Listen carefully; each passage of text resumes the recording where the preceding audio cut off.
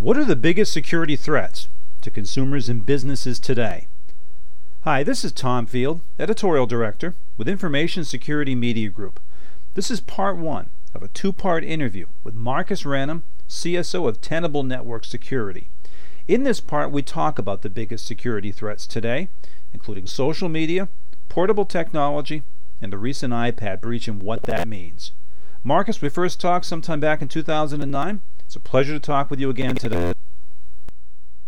It's good to be back. You know, we talked last time about security threats and what was current, and I guess to revisit the topic, I want to paraphrase Ronald Reagan. Are we safer online today than we were a year ago? Well, it's kind of hard to put that on a single axis, but I would say that the answer would have to be no. And the reason is because we've got this dynamic that we play out in internet technology and I think in computing in general, where the security practitioners seem to constantly be running along behind whatever is the leading edge or the cutting edge and kind of going, no, wait, stop, and trying to fix things. So what tends to happen is that the folks who are out designing stuff on the cutting edge are busy creating problems for us faster than we can fix them. So we're mostly trying to fix the old problems that they haven't managed to make worse yet. So when you look around, what do you see as the biggest security threats to consumers and businesses today? Well, I think malware is a huge problem, and you know that's kind of a no-brainer. It has been a huge problem for a long time, and I think a lot of practitioners saw this threat kind of bearing down on us for almost a decade or so. I'm a little concerned about complacency in malware, because I think what's happening is and certainly in the consumer side, malware has gotten a lot better in the last 5 or 6 years. And I think what's happened is people are kind of going, well, my computer's not blue screening very much, I must not have malware anymore. And what's really happening is that they've got better, stealthier, more reliable malware that just doesn't blue screen their computer. Marcus, I want to ask you about some specific threats that have come up in recent times and get your thoughts on them. Social media, for one. Everybody is dabbling in social media. Some organizations have policies, some don't. What do you see as sort of the real threats and maybe the ones that aren't as real as we'd like to think they are?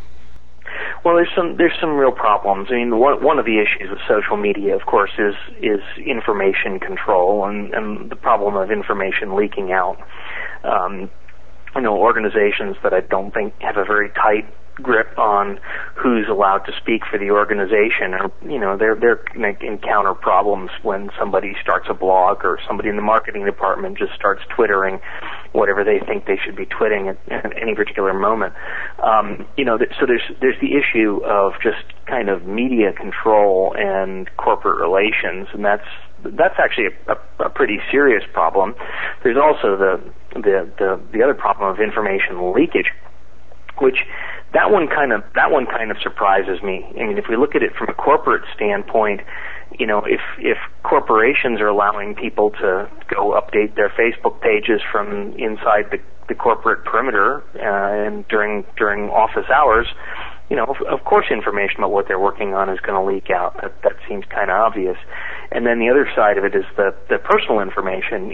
Individual consumers sit at home and they publish something on the internet, and then 6 months later they find out that it's embarrassing, and they go, "Oh my gosh, somebody saw that." Well, you kind of got to ask them why you published it in the first place if you were worried about that. I mean, I've been talking to some of my friends who are privacy advocates, and they're all horrified by the various vacillations in Facebook's privacy policy, and I'm just the contrarian sitting there going, if you wanted to keep any of this stuff private, why did you sign up at all? I mean, you know that the whole thing is a gigantic marketing effort, and if you were bothered by this, you shouldn't have published anything in the first place.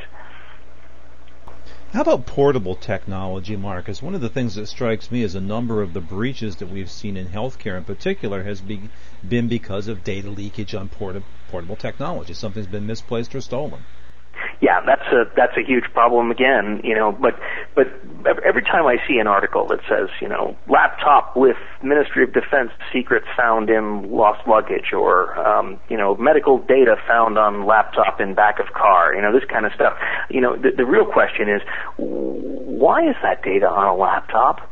It's not, is the laptop getting lost? Because, laptops, iPads, iPhone, all this stuff is going to get lost.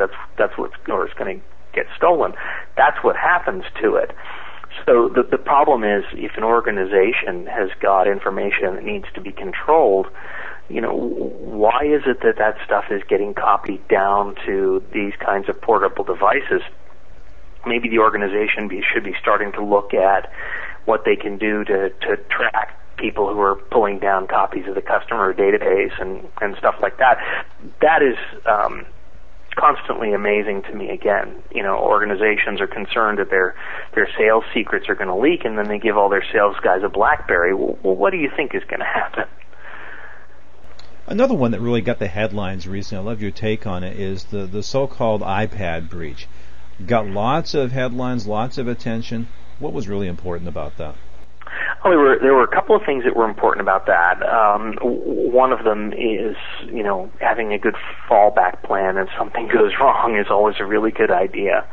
But it does really illustrate how devastating an information leak can be, and how quickly you can do a tremendous amount of public relations damage. And I think in that situation, it was probably not Apple that came out looking bad. And of course, from a simple sales standpoint, it appears to have had absolutely no effect whatsoever on the extremely successful launch of the product, which is, another point that we information security people have to keep track of. And ultimately, this is all about driving a successful business, and security. Security takes back seat to having a product that 6 million people are lining up to buy.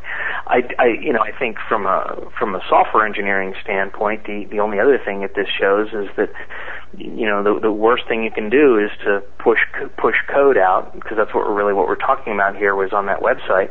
If you push code out that really hasn't been very carefully checked and gone through some pretty rigorous quality assurance and testing, as soon as it becomes available to the internet, the bad guys are going to subject it to all that quality control and testing for you, whether you like it or not. So you may as well, factor that in to part of your development cycles. And I think I'm seeing a trend in a lot of organizations now that are doing anything web-based to be a lot more serious about doing code analysis and design reviews before they push any of their software out to the public. This concludes part 1 of our 2-part interview with Marcus Ranum, CSO of Tenable Network Security. Stay tuned for part 2, in which we talk about businesses and banks and how they're squaring off over the question of reasonable security, healthcare organizations and the challenges they face as they pay more attention to information security now, and finally the federal government and its role in ensuring that we really are more secure a year from now than we are today. Until then, for Information Security Media Group, I'm Tom Field. Thank you very much.